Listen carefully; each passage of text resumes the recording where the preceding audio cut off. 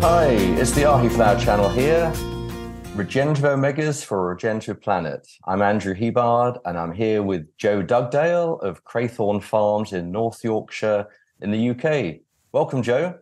Morning, Andrew. Thanks so much for joining us today. You are our first farmer guest, and more importantly, you're our first Ahiflower grower. So thanks so much for joining us today. Really keen to hear what your thoughts are and learnings are about Ahiflower. So Ahiflower is a crop that you've been growing for us. Is this your first year or second year?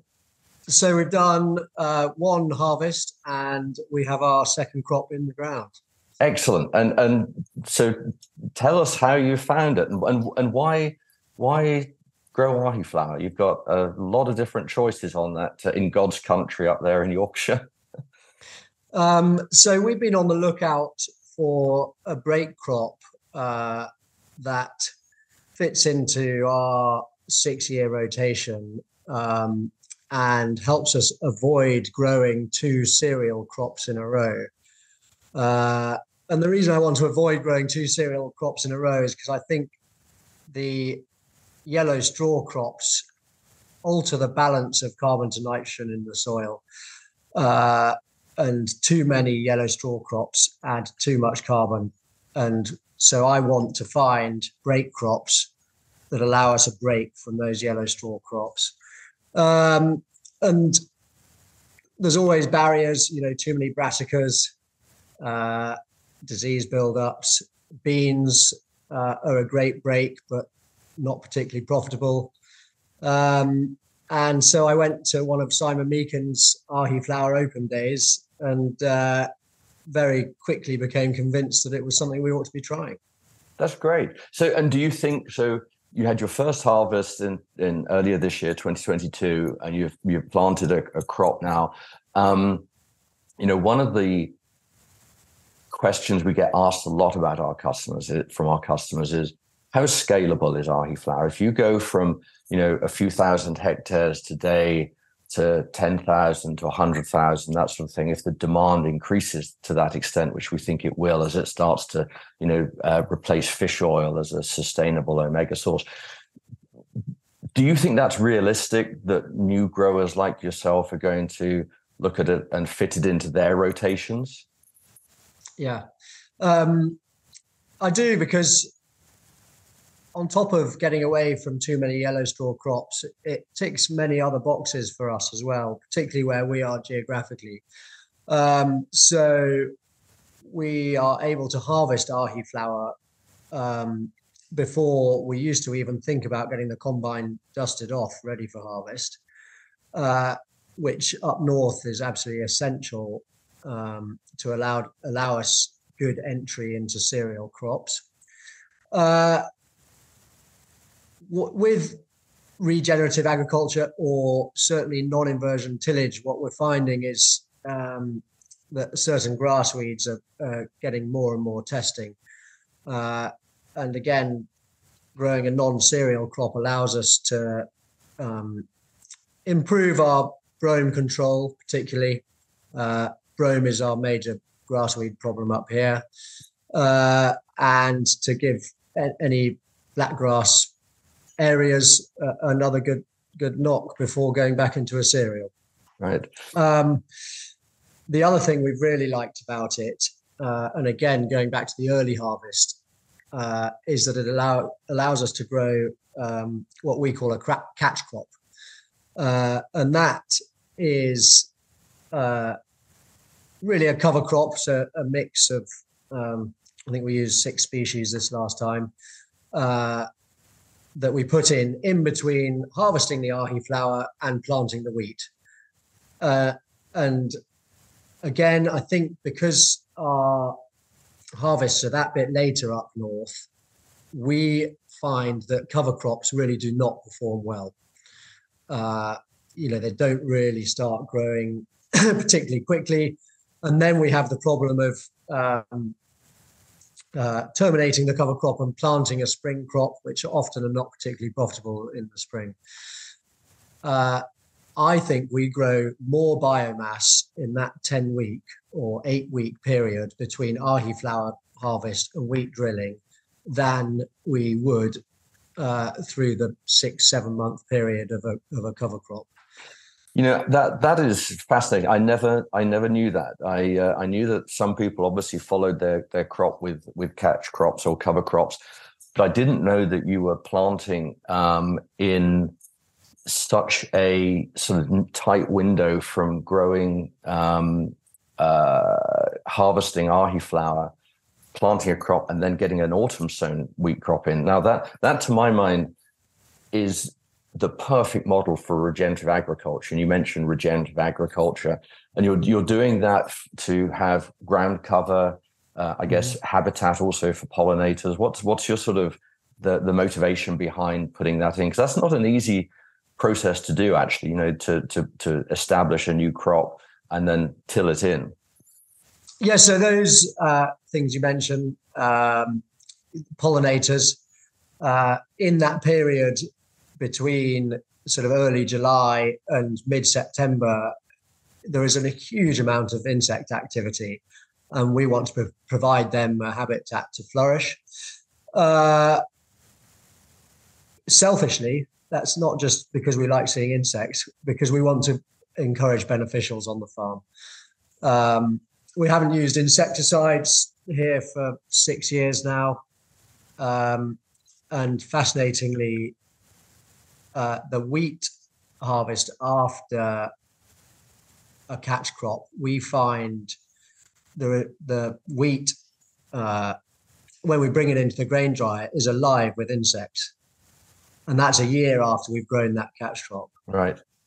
Insects that are detrimental to the wheat crop? No. Yeah. Beneficial. Yeah. And then the other thing is obviously, again, going back to the time of year that it is, there are a huge amount of sunlight hours between the beginning of July and mid-September.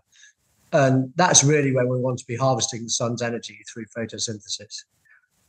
So we want to get a catch crop in the ground, growing quickly and harvesting energy and putting that back into the ground for the following cash crop. This is fascinating, Joe. This is. I'm so glad you're sharing this with us, because this is an aspect of agriculture that not a lot of people see.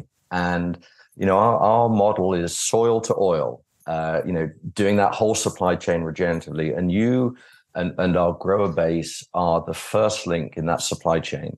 And to know that you are so focused on good agricultural stewardship, regenerative practices, and really acting as you're the custodian of our environment, really, as it comes to, we're so aware now of the sensitivity of climate and how the climate is changing and that sort of thing. Those practices must be having quite a big effect, not just at a sort of planetary level, but also on your own farm and your own business, which seems like a real win-win situation. Yeah. It doesn't happen overnight.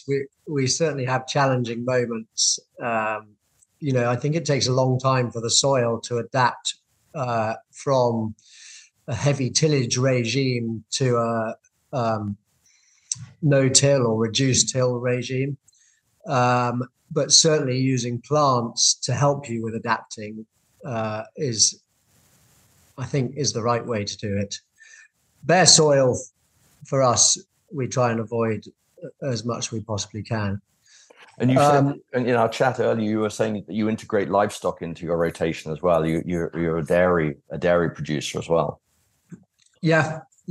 So we're on clay soils here.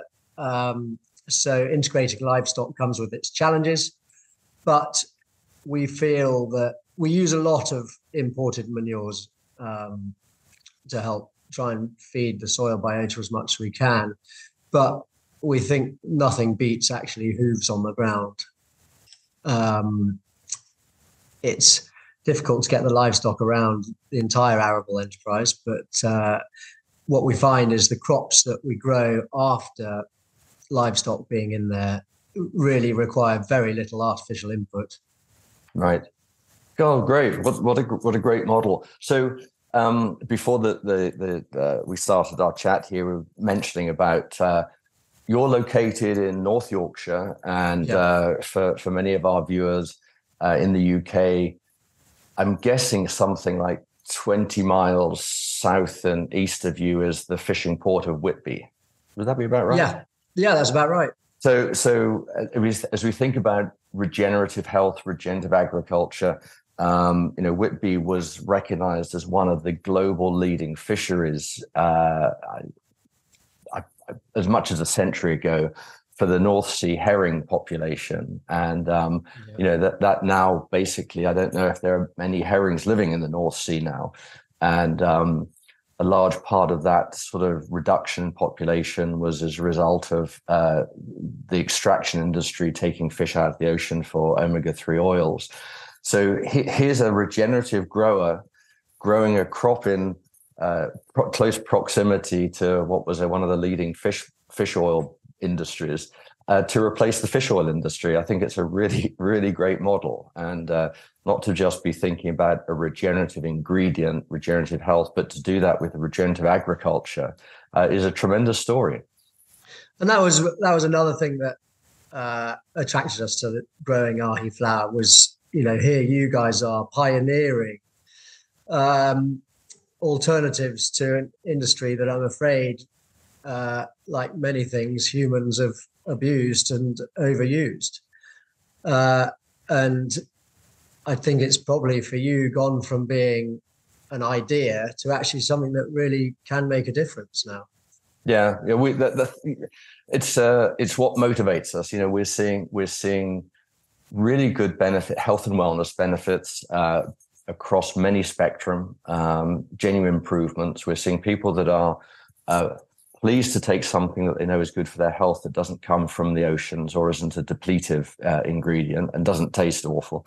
And also we're seeing that although it's a small area in global agriculture, to partner with growers like yourself that are so focused on really good husbandry practices, stewardship practices, it just makes us feel really proud to be part of this industry. So really, really appreciate you supporting us, Joe, and growing Ahiflower for us. And I hope your second harvest is better than your first one, and your third one is better than your second one, and that we see continuous improvement by working together in the next few years. Well, I've been badgering your colleague to increase our area, so I'm hoping I'll be able to do that. Excellent. Well, Simon is the guy, and he's the right guy to badger. So all the time that our demand goes up, then rest assured we'll be working with you to increase production. Brilliant. And thank you for having me on. Okay. Well, thanks so much, Joe.